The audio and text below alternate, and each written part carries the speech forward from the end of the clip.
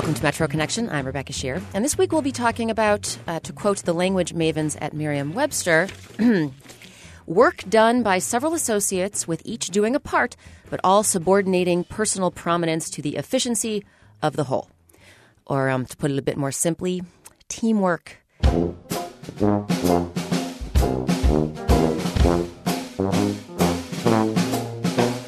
We'll bring you stories from the playing field. I don't relate to them a lot because they talk about bills, kids, and housing and stuff, but you actually learn a lot from them. From the world of art. We've had help from many, many corners. It's all built on meaningful relationships. And from, I kid you not, the local karaoke scene. We're really focused on building a community. That is my top goal.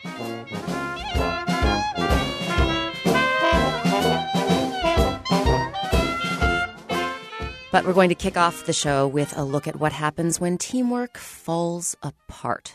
Over time, the automatic across-the-board spending cuts could slow economic growth to allow a series of arbitrary automatic budget cuts. Republican congressman today who said his constituents are suffering from what he called drama fatigue. Before the Senate gets off their ass and begins to do that something. May lead to widespread delays in air travel. To furlough food safety inspectors. Washington lurching from one crisis to another. That's part of the reason you're not seeing 11th hour talks right now to avert these forced spending cuts. Another reason, well, watch and listen.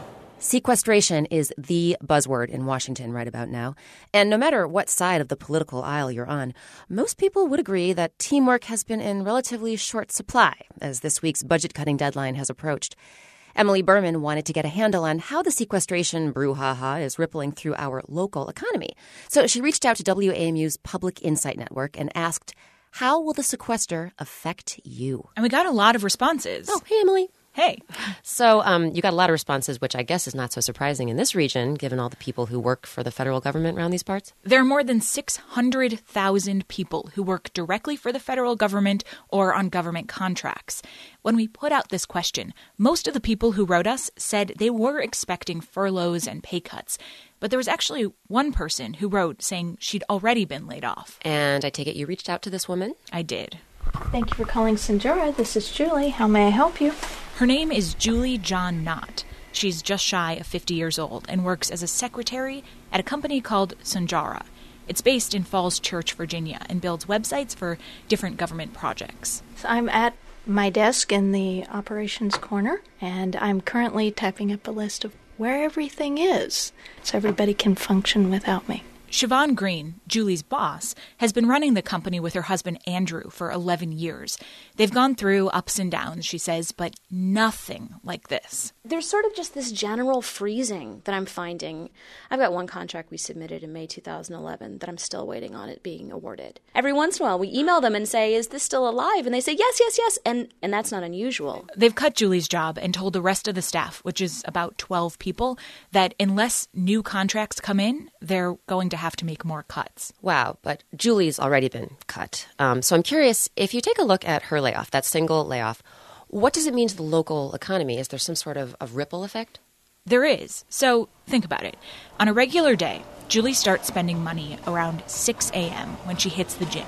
I canceled last week when it finally dawned on me that, hey, wait, I'm not going to be coming out here anymore. That's $55 a month, plus an additional $35 for personal training sessions. Walking into Starbucks? There's a Starbucks just down the street where Julie typically orders a medium soy chai. The total is about $8 for breakfast. I met up with Julie around lunchtime, and she picked up some Thai food. I'd like the coconut chicken curry, please. That lunch was $8.95 plus tax. Fairly typical, she says. But I'm guessing those visits to Starbucks and the Thai place are just the tip of the iceberg in terms of how she'll be making over her family finances, right? Oh, for sure. There's CVS, where she estimates she spends about $15 a week. Her dry cleaning bill will be lower since it'll just be her husband's work clothes, not hers. We probably won't go out to eat, to a nice dinner, like at the Bonefish Grill. So now it'll be more like once a month. If you're asking how that reduction trickles through the local economy, a good person to turn to is Stephen Fuller, the director of the Center for Regional Analysis at George Mason University. She's an economy unto herself, and now her economic wings have been clipped. She can't spend as much. So just for argument's sake, let's say Julie spends $500 a month going out to eat. And every dollar she spends, Fuller explains, can support a small fraction of another person's job. So if we imagine 1,000 people like Julie suddenly not spending money at restaurants. So if we take her $500 and multiply that by 1,000 of her, that would support 12.3 jobs. That's 12.3 jobs for waitresses, cooks, the drivers who bring fresh produce to the restaurant, and other people on that supply chain. So when Julie doesn't spend that $500, it's money out of other people's pockets as well. Well, let's take it even further then, Emily. What does all this budget cutting mean for our economy overall? First of all, if the sequester stays in effect this year, Fuller says, it would take more than $10 billion out of the local economy. That, he says, is a worst-case scenario. But more broadly, Fuller is optimistic about our economy. He says most likely we've seen the peak of federal spending come and go. If you remember, from 2007 through 2010, we were the fastest-growing economy of any major metropolitan area in the U.S. Now we're one of the slower-growing large metropolitan areas. Instead of first, we're 10th. And that's because the federal government isn't driving growth anymore. Federal spending in our region has already started to decline over the past 2 years, $7 billion in all. That's a rate of 5% less each year. And in many ways, that is the rate of decline which has been proposed by proponents of balancing the budget or reducing federal spending. So is he saying then that in essence we've already experienced the first year of sequestration? Exactly. Fuller says the Washington economy will keep growing, but it will be less dependent on government spending. Basically, we're diversifying. The mix of jobs is changing, and we'll have more jobs in growth sectors like health and education. Okay, but to go back to Julie's case for just a second, I mean, she has a family, right? So how are they going to cope with the loss of her salary? Her husband is retired from the military and works at the Pentagon. He hasn't been affected by the defense cuts, and his contract runs for another 2 years. No guarantees after that. Now, with only one salary, Julie says the hardest thing about their new reality is not having money to help their kids. Having to cut down on nice things like helping out with a viola lesson for my daughter. It's like, no, now you've got to cover those yourself. If there is a silver lining in all this, Stephen Fuller says, Julie shouldn't have a tough time finding a new job. He sees a growing need for office administration, but most likely not for a government contractor. Well, Emily Berman, thank you so much for sharing Julie's story with us and walking us through this very complex topic. You're welcome. If you'd like to share how you're being affected by sequestration, consider joining our Public Insight Network. It's a way for people like you to share their stories with us and for us to reach out for input on topics we're covering. You can find more information at metroconnection.org/pin.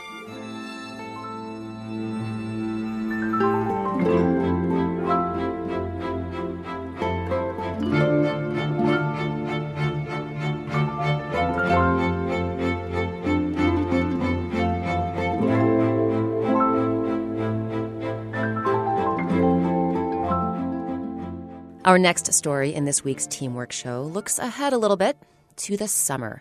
And seriously, the way this year has been flying by, I dare say summer will be here before we know it. But anyway, just to provide a little background, 2 years ago, Kavitha Cardoza reported about problems with the district's youth summer programs. Problems that left more than 15,000 young people without very much to do during the long summer months.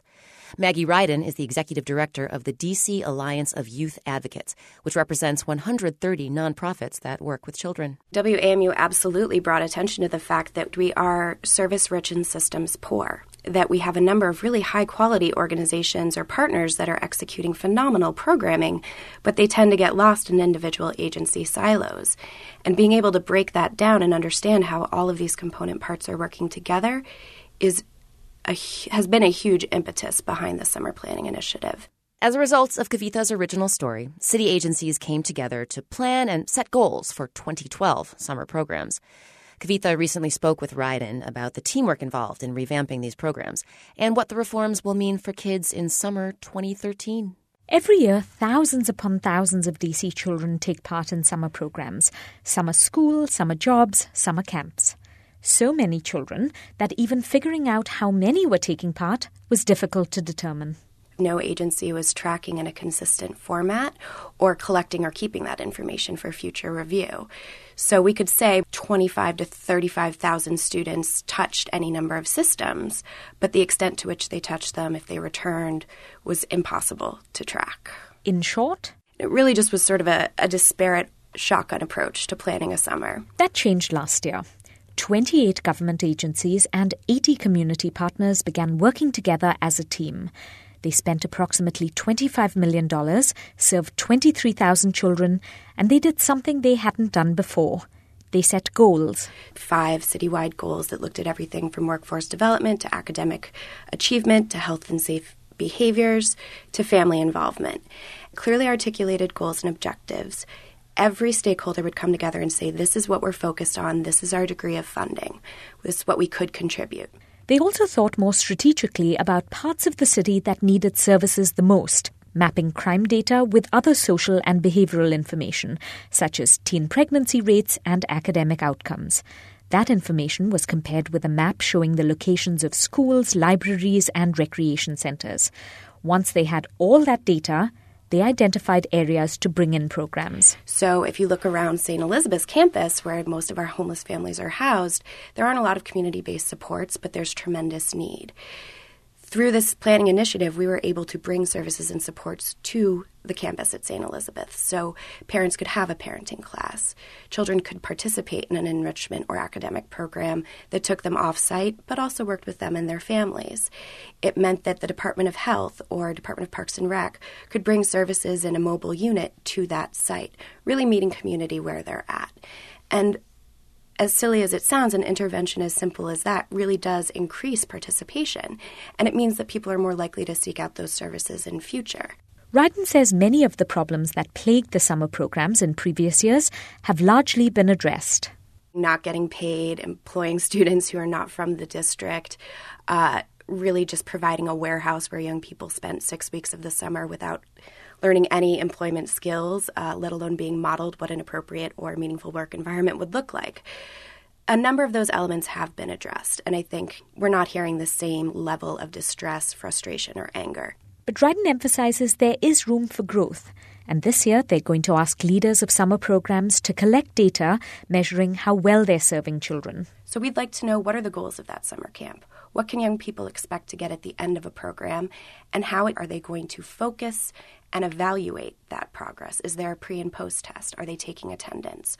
Are they asking for feedback from youth and young adults or their parents? Ryden says she would like to see more summer programs focusing on academics because summer is a critical time to help students catch up. The district has the most significant achievement gap nationally between low-income, middle, and upper-income students. We know that over the course of a summer, a student in a middle or upper-income level home is likely to make academic gains. A lower-income student loses months of academic gains over the course of a summer. And what that means is by 5th grade, a low-income student could be as much as 2.5 years behind in reading and 1.5 years behind a peer in math. Using summer programs to address that gap, Ryden says, could be a real game changer for the city's children. I'm Kavita Cardoza.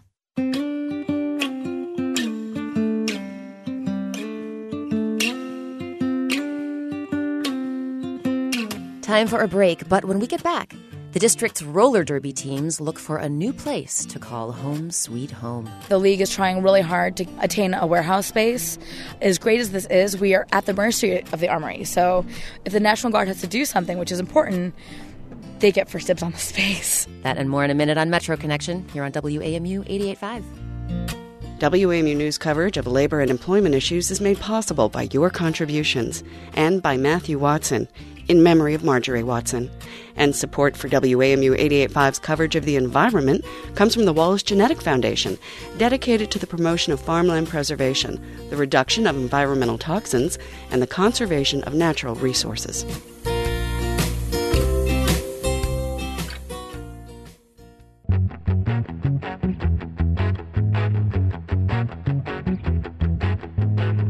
I'm Rebecca Shear. Welcome back to Metro Connection.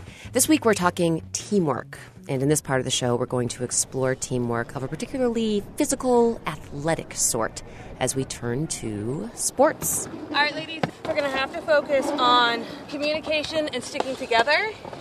And if we communicate and stick together, that's going to automatically keep our penalties low. We're in Southeast D.C. at the D.C. Armory, where a dozen or so women in helmets, knee pads, and roller skates are huddling before a practice scrimmage. All right, let's bring it in.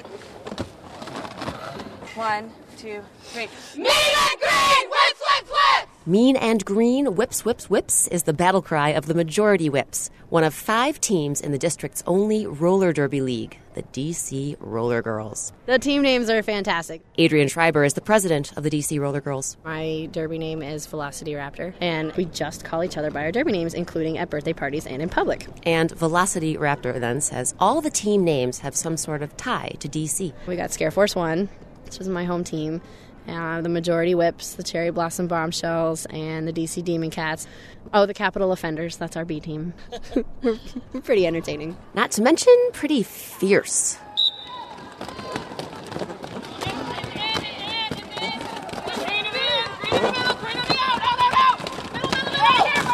During the Roller Girls scrimmages, they pull no punches as they furiously skate around the track, each team's scoring player or jammer trying to lap members of the opposing team.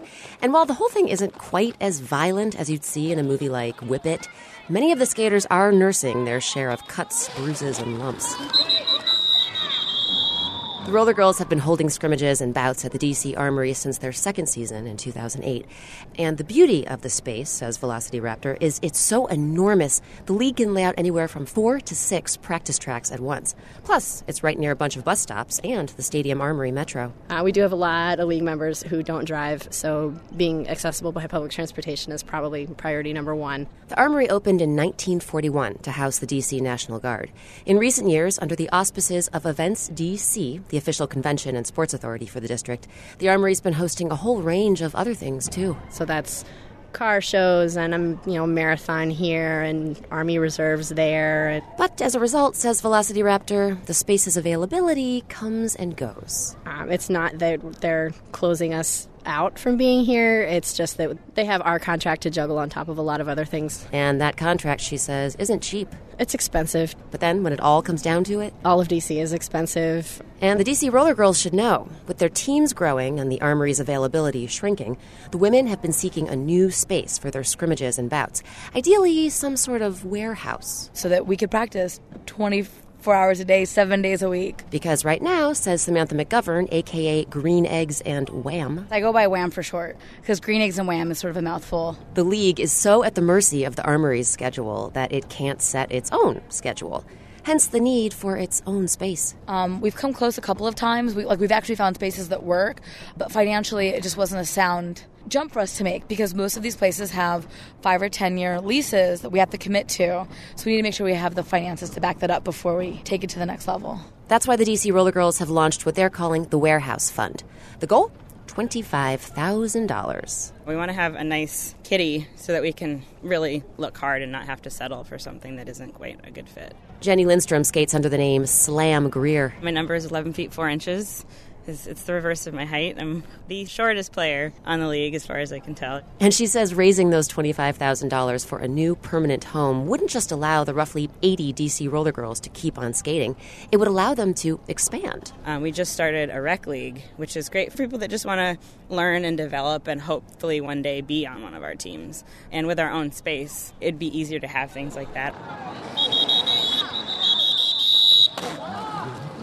But here's the thing. Despite all the challenges the league has been encountering, in true, fierce, hardcore roller derby fashion, President Velocity Raptor says she's keeping her hopes high. Having a space of our own, it would be amazing. We're not there yet.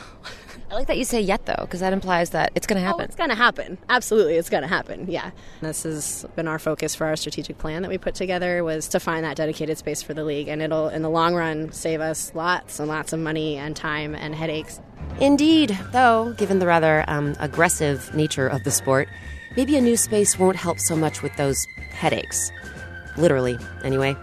Put on roller skates, trying to catch me if you can. The The DC Roller Girls hold their next bout on Saturday, March 30th at the DC Armory. To see photos of the Roller Girls and to find a full list of their names, including the oh-so-very DC-inspired Condoleezza Slice, Martha Squashington, and Stabigail Adams, visit our website, metroconnection.org.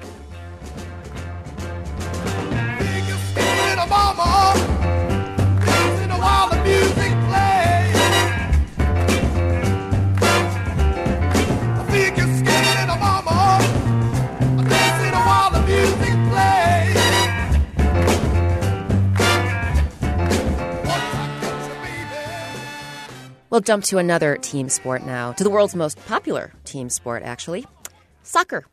When Michael Seaton moved from Jamaica to Prince George's County at age 7, he went from the soccer-crazed Caribbean, where every kid kicks around a ball in the street, to a country just beginning to appreciate the sport.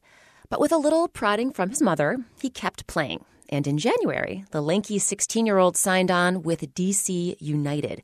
Jacob Fenston caught up with the team's youngest player after a training session at RFK Stadium. It's a cold, rainy day. DC United players are warming up on the patchy AstroTurf outside the stadium, gearing up for their first game of the season coming up this weekend against the dreaded Houston Dynamo. Off to one corner, Michael Seaton is recovering from an injured ankle. Up until last month, he was a junior at Central High School in Capitol Heights, Maryland. People around here in my area, it's like they're like basketball and football, right? When you hear soccer, they're like, they're iffy about it. So once I put the word pro next to it, it's like their head got all big and they're like, oh, you're a professional soccer player. And so they're now picking up on soccer. Seaton is about the same age as the team he now plays for. Both were born in 1996. In fact, Seaton is the first pro player in Major League Soccer born after the league was established.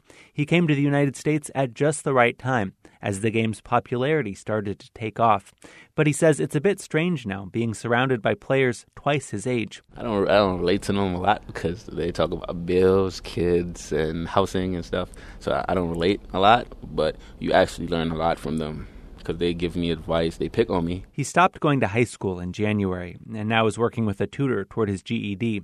The rest of his life has changed too. Hanging out with friends, all the normal teenage stuff. I actually don't have time for any of that. I just go to practice, take care of my body. After that, go home, eat, sleep, or probably play for some video games with my little brother, and that's it. He's so focused on soccer right now, he hasn't really thought about what comes after that, or a plan B. He set his sights on a career in professional soccer a couple of years ago, he says, when he started playing with the DC United Academy, which trains local youth. Michael was one of those kids who came in. We weren't really sure about him. Tom Torres coached Seaton in the academy. Athletically, he was fine. He was a big kid. He's a fast kid. That wasn't an issue. But as he started to try to do things and try to make his technique better and figure out that, hey, I'm not going to be able to do it just with my, speed, you kind of started to see that he had potential to be something really special. Coach Tom, they kept pushing me. Even when I mess up, I just want to give up on the field, they will push me. And I tell my mom, oh, they're shouting at me, doing this and that. And my mom thought about it, and she actually said, they're trying to make you a pro. I know that for a fact because they're not pushing other kids as much as they're pushing you. Coach Torres says the good thing about going pro at such a young age is that Seaton will have time to focus on soccer day in, day out. In order to really do something well, whether it's playing the piano or writing or playing a sport, you have to practice. Torres himself grew up playing soccer in the D.C. area in Alexandria, Virginia. Growing up, we didn't have a lot of these opportunities. Back then we used to watch the Washington Stars that played at Woodson High School. That was the closest thing we had. The Washington Stars was a local team that played in Fairfax before Major League Soccer, before D.C. United. But the United States is still way behind the rest of the world when it comes to cultivating talented young soccer players. I'm growing up with soccer. I breathe soccer. I eat soccer. Sonny Saloy is director of the DC United Academy. He came to Washington after a long soccer career in the Netherlands. When I was growing up with soccer, there was no computers. There was no cell phones. I have only one thing, that's my ball, and I play soccer every day. Major League Soccer is relatively new in the United States, but soccer academies are even newer, established in the past decade or so.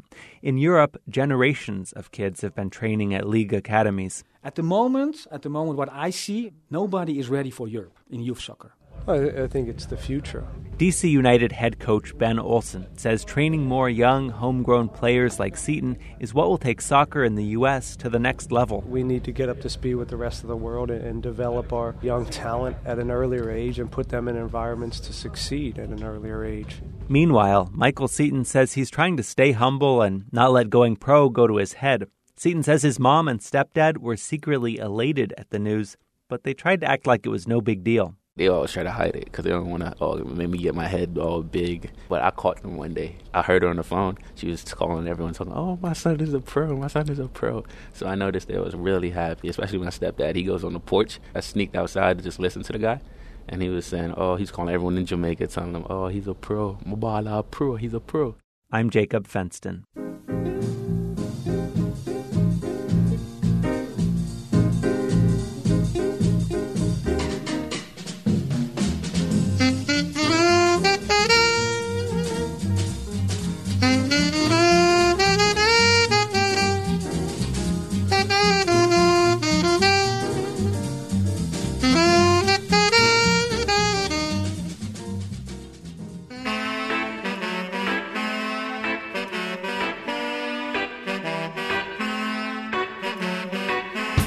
And now, our weekly trip around the region.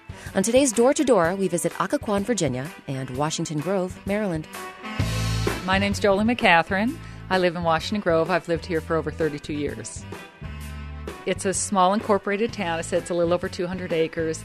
It's to the north of Rockville and south of Gaithersburg, so we are kind of wedged in between the two. In 1873, a group of Methodists from Washington, D.C. wanted to build a summer camp for summer programs and revivals and worship services. So they bought a tract of land. The B&O Railroad brought the wood out for the platform tents. It started on a circle area where there was originally a tabernacle built at one time. It's a walkway, and all the walkways radiate out from that. And there are seven avenues, first through seven avenues that are walkways. So in Washington Grove, most of the houses face walkways, and that was to protect the women and children. So you walk on the avenues and you drive on the roads. We spend a great deal of our time, the majority of our time, trying to protect who we are. We have master plans. We, try and work within those, and it's trying to stay who we are, and that's very important to us. And that's been very hard with development of the ICC, with 370 and other communities around us, kind of pushing us, at the borders. So it's been a real challenge.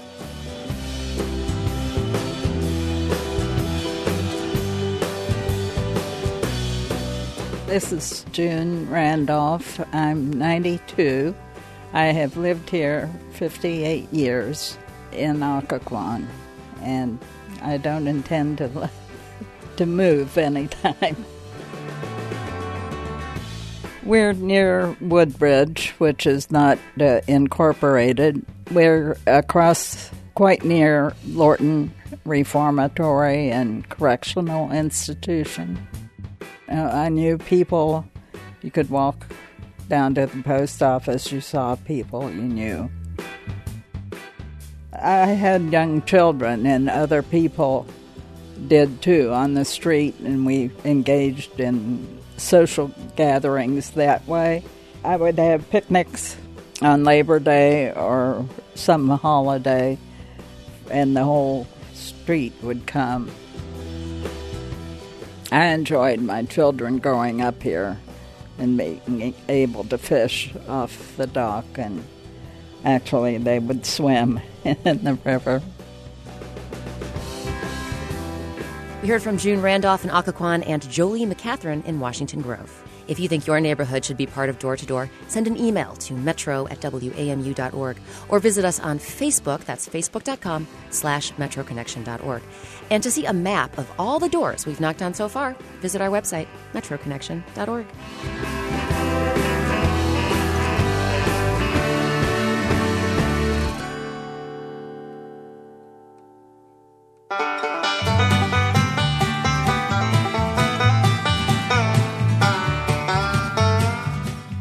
Up next, teaming up over a load of beeswax. Jeremiah is a Big Buff Farm guy, and he makes breaking it apart look very easy. That and more is coming your way on Metro Connection on WAMU 88.5.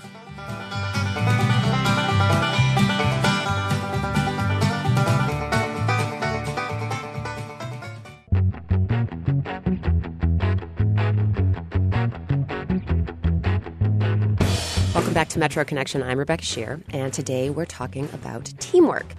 To kick off this part of the show, we're going to focus on teamwork of an artistic nature. In just a bit, we'll meet a local team of slam poets, and we'll hear what happens when teamwork meets karaoke. Yeah, karaoke. But first, let's head to Northwest D.C., just off DuPont Circle, to the kitchen of the Phillips Collection. We have a relatively large 8-pound hammer now, so we just whack it. This is Jeremiah Holland, and as you're about to hear... Should I get out of the way? No. He and his hammer are going to town on a 40-some-pound block of beeswax. This wax is from Germany, and it's such a great aroma. It smells of wax and honey. How long did it take you to adjust to the aroma? You don't really notice it now after working with it so much, but you miss it when it's not around. It's very pleasant, even after you've worked in it for quite some time. And Jeremiah should know, he and 3 other 20-something local artists have spent nearly a week in this kitchen. Some, like Jeremiah, have been recruited from the Corcoran School of Art, others from the Phillips staff, to help with the museum's newest installation. It's called the Leib Wax Room, named after Wolfgang Leib, a German artist who specializes in using purely organic materials like beeswax and pollen. I get here about 6:45 in the morning, and I turn on the wax double broiler. Phillips Collection staffer Rhiannon Newman is another member of the assistant team. Usually Wolfgang comes in with Bjorn, and they start mixing, and we keep hammering away and breaking everything up into tiny little hand-sized pieces. Bjorn, by the way, is Bjorn Schmidt, Wolfgang's assistant. And during my visit, I get to see him mix the melted wax using what looks like an enormous electric egg whisk. Jeremiah Holland compares the melted wax to a lumpy golden batter. I see what you mean about sort of the cake batter, the pancake batter. And Bjorn's so good at it, too. He can make cakes for me any day. The Leib Wax Room is pretty much exactly what it sounds like. A tiny, intimate chamber with the walls and ceiling coated in layer upon layer of smooth, fragrant wax. So this is the first permanent installation since the Rothko Room? Yes. Dorothy Kaczynski is the Phillips Collection's director, and as she notes, it's been more than 60 years since the Phillips opened the Rothko Room, which contains 4 paintings by American artist Mark Rothko. The Rothko Room is something that we are determined to preserve because it was the only room that he anointed. He gave us the clues about how high to hang the works, about the lighting conditions. So this permanent wax chamber, I think it'll end up being a bookend to Rothko's very special, serene environment. Because when the Leib Wax Room opens this weekend, she says she expects visitors to find it nothing short of meditative. Wolfgang manages to create like a vessel, and then he fills it with the beauty of this natural material of the beeswax, which has this extraordinarily glowing presence. It has an olfactory presence that's very seductive. People can visit that chamber and allow themselves to be enveloped within the environment and protected from the chaos of everyday life. Thing is, though, the initial thought of making this serene, meditative room a financial reality wasn't exactly serene or meditative. Probably after, what a great idea, probably the next statement was, we can't afford to do that. So the Phillips Collection teamed up with longtime donors and local galleries to raise funds for the Leib Wax Room. And it raised more than $15,000 through online crowdsourcing. A couple of artists in our community made a gift, and they said, we'd love it if you could make it into a challenge grant. So we worked with Indiegogo, and we matched that money. So we've had help from many, many corners, and that reveals how embedded we are in our communities, and it's all built on meaningful relationships. Back in the Phillips Collection's kitchen, the art assistants have definitely been forming meaningful relationships with one another this past week. But another relationship Jeremiah Holland says he's been forming is with the work of art itself. We've seen it from the start And it's very rewarding knowing that our hands touch the wax that's going into this room. And, we mixed it and we cleaned the tools and made sure that Bjorn and Wolfgang have everything that they need. Rhiannon Newman agrees. For her, assisting with this permanent installation is a chance to help make history. Is really humbling and really different, being kind of like a little cog in a great machine, and being able to take my kids or grandchildren someday and be like, hey, your mom, Sledgehammer, she did that. And she did it with the help of an entire community, all of its members coming together to create this aromatic, peaceful space for everyone to enjoy for years and years to come. The Libe Wax Room opens this weekend at the Phillips Collection. To see photos of Wolfgang, Bjorn, and the art assistants in action, visit our website, metroconnection.org.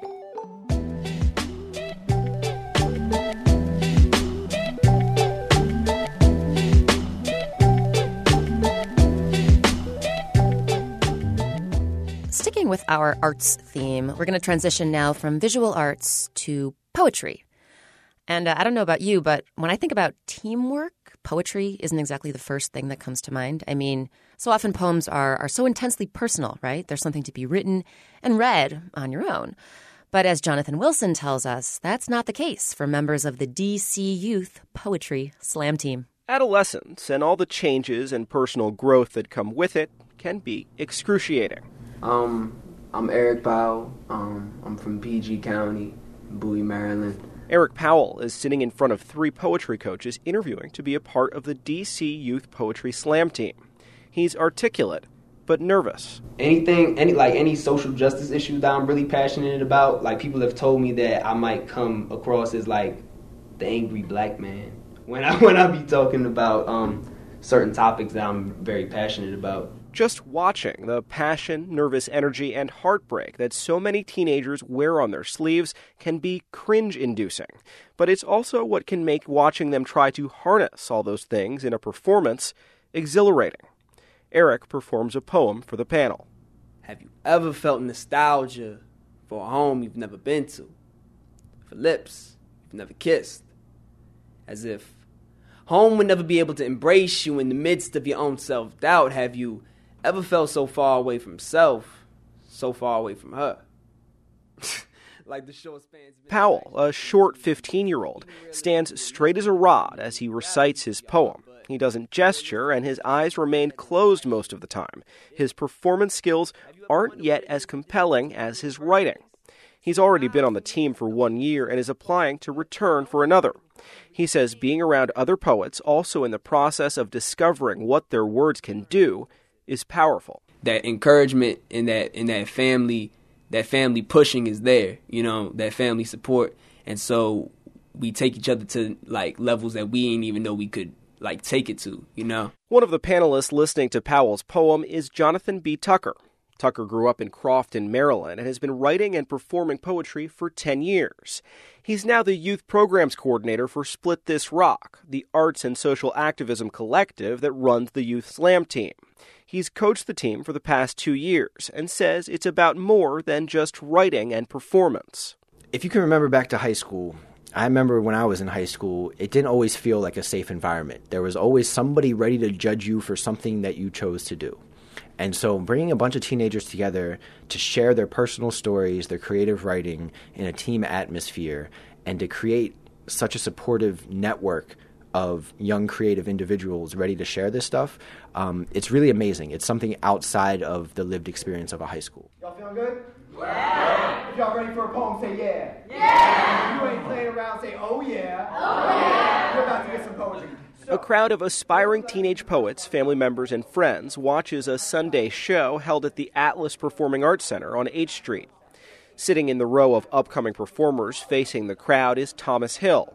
He's a sophomore at Magruder High School in Montgomery County and goes by the name Vocab on stage. I was always one of 6 other kids who sat in a bare classroom. Mommy can't risk losing her job, and Daddy won't share his corner with nobody, not even his own son. He's too proud of his pavement. He polishes it with his smoky spits in the soles of $200 Jordans. And I couldn't get a new pair of shoes if my ankles depended on it. My father taught me. Hill is auditioning to be on next year's Slam Team. but he says it took some time for him to get used to the idea of sharing his poetry with a team. I wouldn't tell anybody that I wrote poetry because I didn't want to get teased.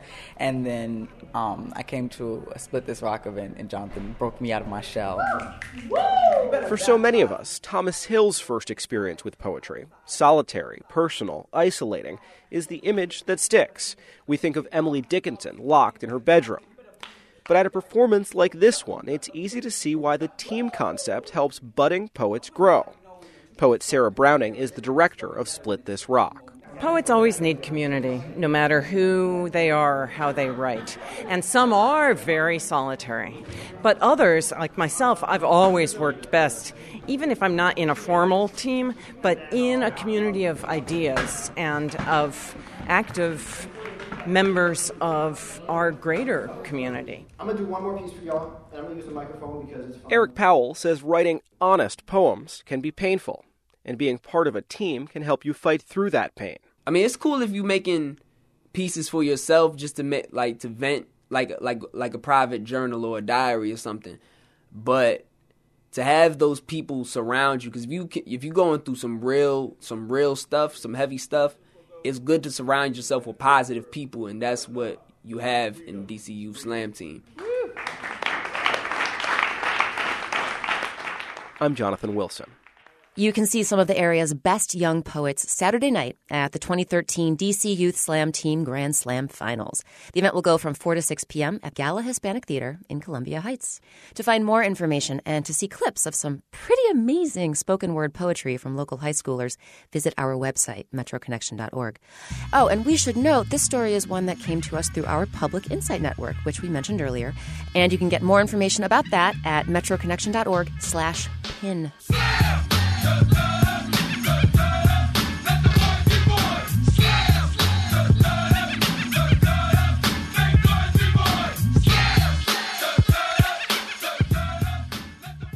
The people we'll meet next also perform on stage, not unlike the young poets we just heard from. But these Washingtonians are exploring a very different means of self-expression. Lauren Ober brings us their story. It's a Wednesday night at Policy, a hip restaurant and lounge on 14th Street Northwest. Billy Idol's 1982 hit White Wedding is playing over the speakers, and Emily Diamond Falk is putting the finishing touches on her costume for tonight's Karaoke League competition. That's right, I said Karaoke League. In this bar tonight, karaoke is a team sport. Well, I'm wearing a very tight French maid's outfit. Diamond Falk is a member of REO Lushwagon, formerly known as New Kids on the Lushwagon. These folks make up a dedicated team of karaokeers. They're part of District Karaoke, a competitive team-based karaoke league. And they are no joke. And I think it's very important to note that New Kids on the Lushwagon actually won city, would be statewide if we had statehood competition last season. Yep, she's talking about a city-wide tournament for karaoke. Last season, Diamond Falk and her team sang their way to karaoke glory, beating out 22 other teams to take the title. This season, REO Lushwagon is looking for a repeat. You put a lot of effort into knitting or scrapbooking or whatever, and so we put a lot of effort into our hobby. But, it's something that people would go and do just for fun, but you've made it into a team sport. Right. We were the ones that didn't have letter jackets. Being a member of a karaoke team may seem a little odd, especially if you've ever played a more, say, legitimate sport, like lacrosse or basketball. But competitive karaoke isn't all that strange when you consider that DC is full of off-the-wall leagues. The city boasts wiffle ball, skee ball, and shuffleboard teams. Want to compete in something called inner tube water polo? There's a league for that. How about a competitive game show league? DC has that too. There's something about this city that makes us turn everything into a competition. Maybe it's because there's so much drive and ambition here that it just naturally extends to our recreational pursuits. In the case of these karaokeers, it's not enough just to go to their local bar on a karaoke night, belt out some Tina Turner or Guns N' Roses, and call it a day. This is about victory and costumes. What they say is true, at the top, there's only one direction to go, down. So I think we've decided if we're going to go down, we're going to go down in flames. That's Silvana Naguib, a Lushwagon newbie. At tonight's competition, REO Lushwagon has picked Diamond Falk to represent them in one of 2 solo karaoke rounds. There's also a team round where everyone gets to perform. Diamond Falk is REO's ringer. By day, she works in environmental policy. By night, she's a belter. Though in competitive karaoke, it takes more than a good voice to bring home a win. The teams are judged on 2 criteria: sing it and swing it. Singing it is that musicality. How did you sound? That's Jesse B. Rausch, commissioner of district karaoke. And then the swing it is that kind of performance, but sometimes it means a little bit more. And if people had a good time, they may give you a high swing it score. Diamond Falk is definitely going for the swing tonight. She's decided to go with a Downton Abbey theme. Not the obvious choice to go with her song selection, which is Alone by Heart, but it works. She's dressed as a maid with a microphone in one hand and a feather duster made from a butter knife and some paper napkins in the other. And she's serenading a giant hand-painted cutout of Mr. Bates, the show's war-wounded valet. The crowd loves it. Her swing factor is off the charts.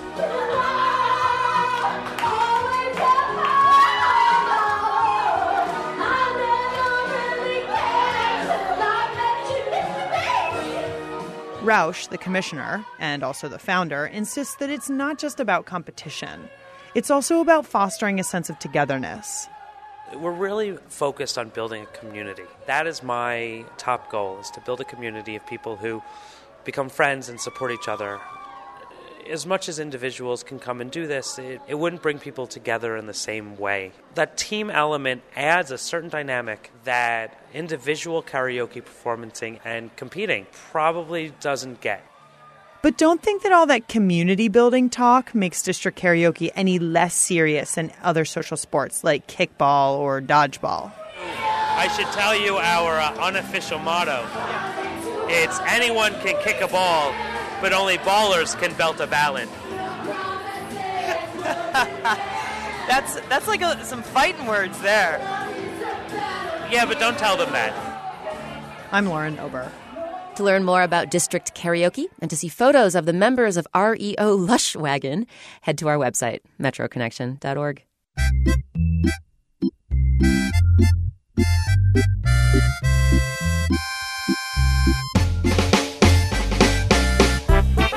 Before we say goodbye today, let's take a moment to turn the microphone to you and read from your letters and messages. Last week on our Homegrown DC show, we issued a very particular challenge. We asked you to compose a memoir about life in Washington in just 6 words. We received some pretty fantastic responses via Facebook and Twitter, and our very own managing producer, Tara Boyle, joins me now to share some of them. Hi, Tara. Hi, Rebecca. All right, so what have we got? Well, on Twitter, we received sort of a 2-part tweet, or a first and a second draft, I guess maybe you could say. The first tweet reads, I really hadn't planned on staying. And the second? It said, wasn't going to stay, D.C. established 1989. Cute. And how about some of the others? Well, here are a few from Facebook, but why don't I let you read them? Okay. Don't mind if I do. First up, walk on left, stand on right. Ha! Very funny. Exactly. It's great. Then we have vibrant, connected, theatrical, historical, voteless home. That's kind of a stream of consciousness thing going on there. Wow, indeed. And finally, you're going to love this. Welcome. Enjoy your taxation without representation. Oh, snap. I think that's one of my favorites. I think they're all my favorites. Anyway, thank you so much, everybody, for writing in and sharing your memoirs with us. And if you'd like to write in, whether to share a memoir or just a message, send us an email. Our address is metro@wamu.org. You can also find us on Facebook, of course, or on Twitter. Our handle is @WAMU Metro. A message to you.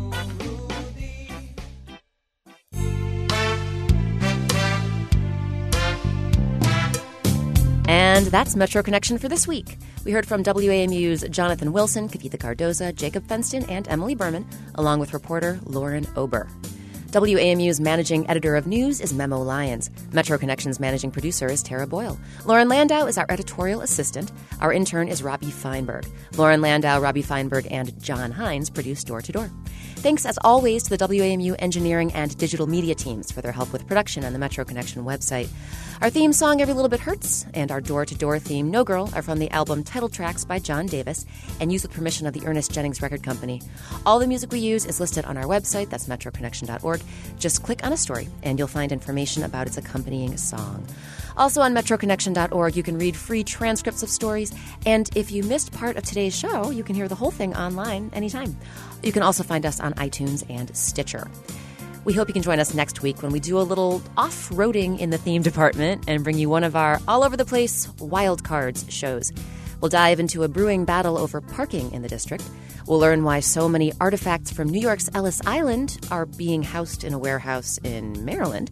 And we'll head out to the tiny community of Onancock, Virginia, which has been home to a thriving theater community for more than a quarter century. Well, last night in Act 2, I looked up when the F word was flying around, and there was my minister sitting on the front row with a kind of a stare. And I thought, this wouldn't happen in New York. I'm Rebecca Shear, and thanks for listening to Metro Connection, a production of WAMU 88.5 News.